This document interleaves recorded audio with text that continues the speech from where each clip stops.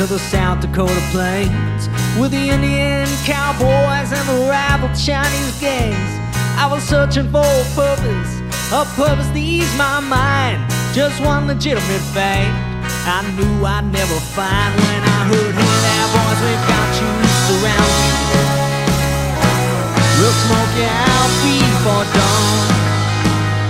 Hey there boys, we've got you surrounded, hand over Blind Joe and then we'll be gone. Well, in the corner Blind Joe sat amidst the hustle and bustle. Hell, you would have thought Blind Joe was deaf, for he never moved a muscle.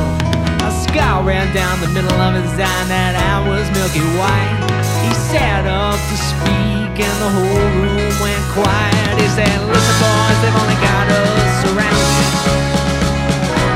gotten out of worse jam before. Listen boys, we're only surrounded, calm yourselves and act like the criminals that you are. Well, he always plays it so cool, don't he? Said Lit Feather to Danny Lee. I said we toss him out the front door and right onto his knees. Blind Joe tipped back his hat. He said you better think twice on that idea.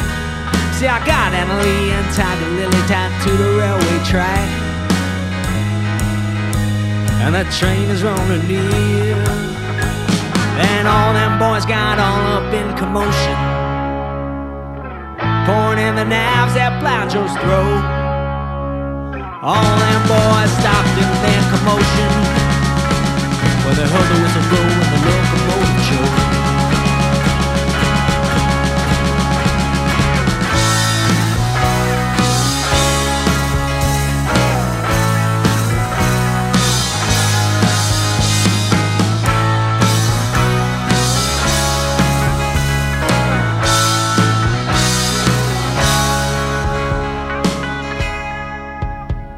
Sheriff McGinn was a mighty man who never took no flack. He intentionally donned a gold tooth and he paints his ceilings black. So when he wakes in the morning and that light comes shining through, he reminds himself of what's in store for me and you.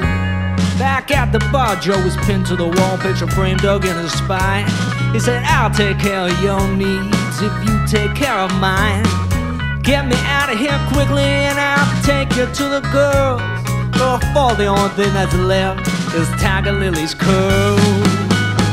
And Danny Lee and Red Feather are biting, let loose their grip of Blind Joe. Danny Lee and Red Feather resound to the idea of getting Blind Joe out that door.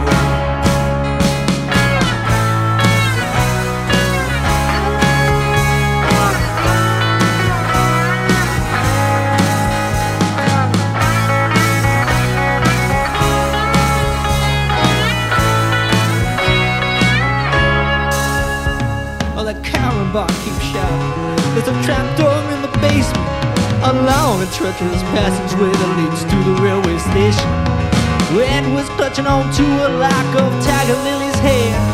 The rage that once was in his eyes, now riddled with despair. We'll never make it on time, my baby's surely done. Danny gave him a slap and said, this ain't no time for crying, boy, we gotta run. The sheriff knew something wasn't right.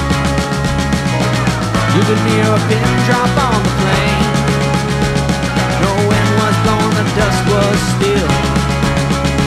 The only sound was that locomotive train.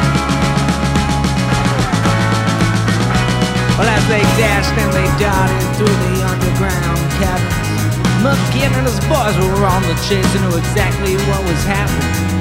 For Red and Danny and Blind Joe who were traveling through the dark, up ahead a speck of light, a little glimmer of hope. They gasped for air as they fell into the sun, covered in soot from head to toe. Joe walked out on face, staring down the sheriff's 44.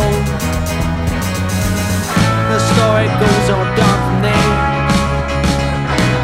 There's lots of talk all around about the truth. Some say it was all a fit, that the two men were working in group. But I couldn't say which way of that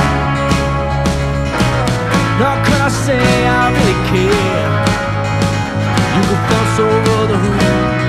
Why or when, what or how or when.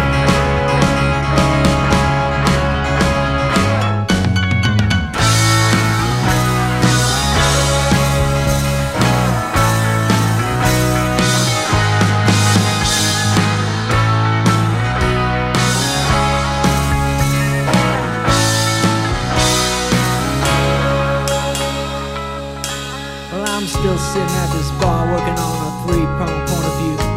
Well, I know that there's more angles, but I've headed down to the essential few.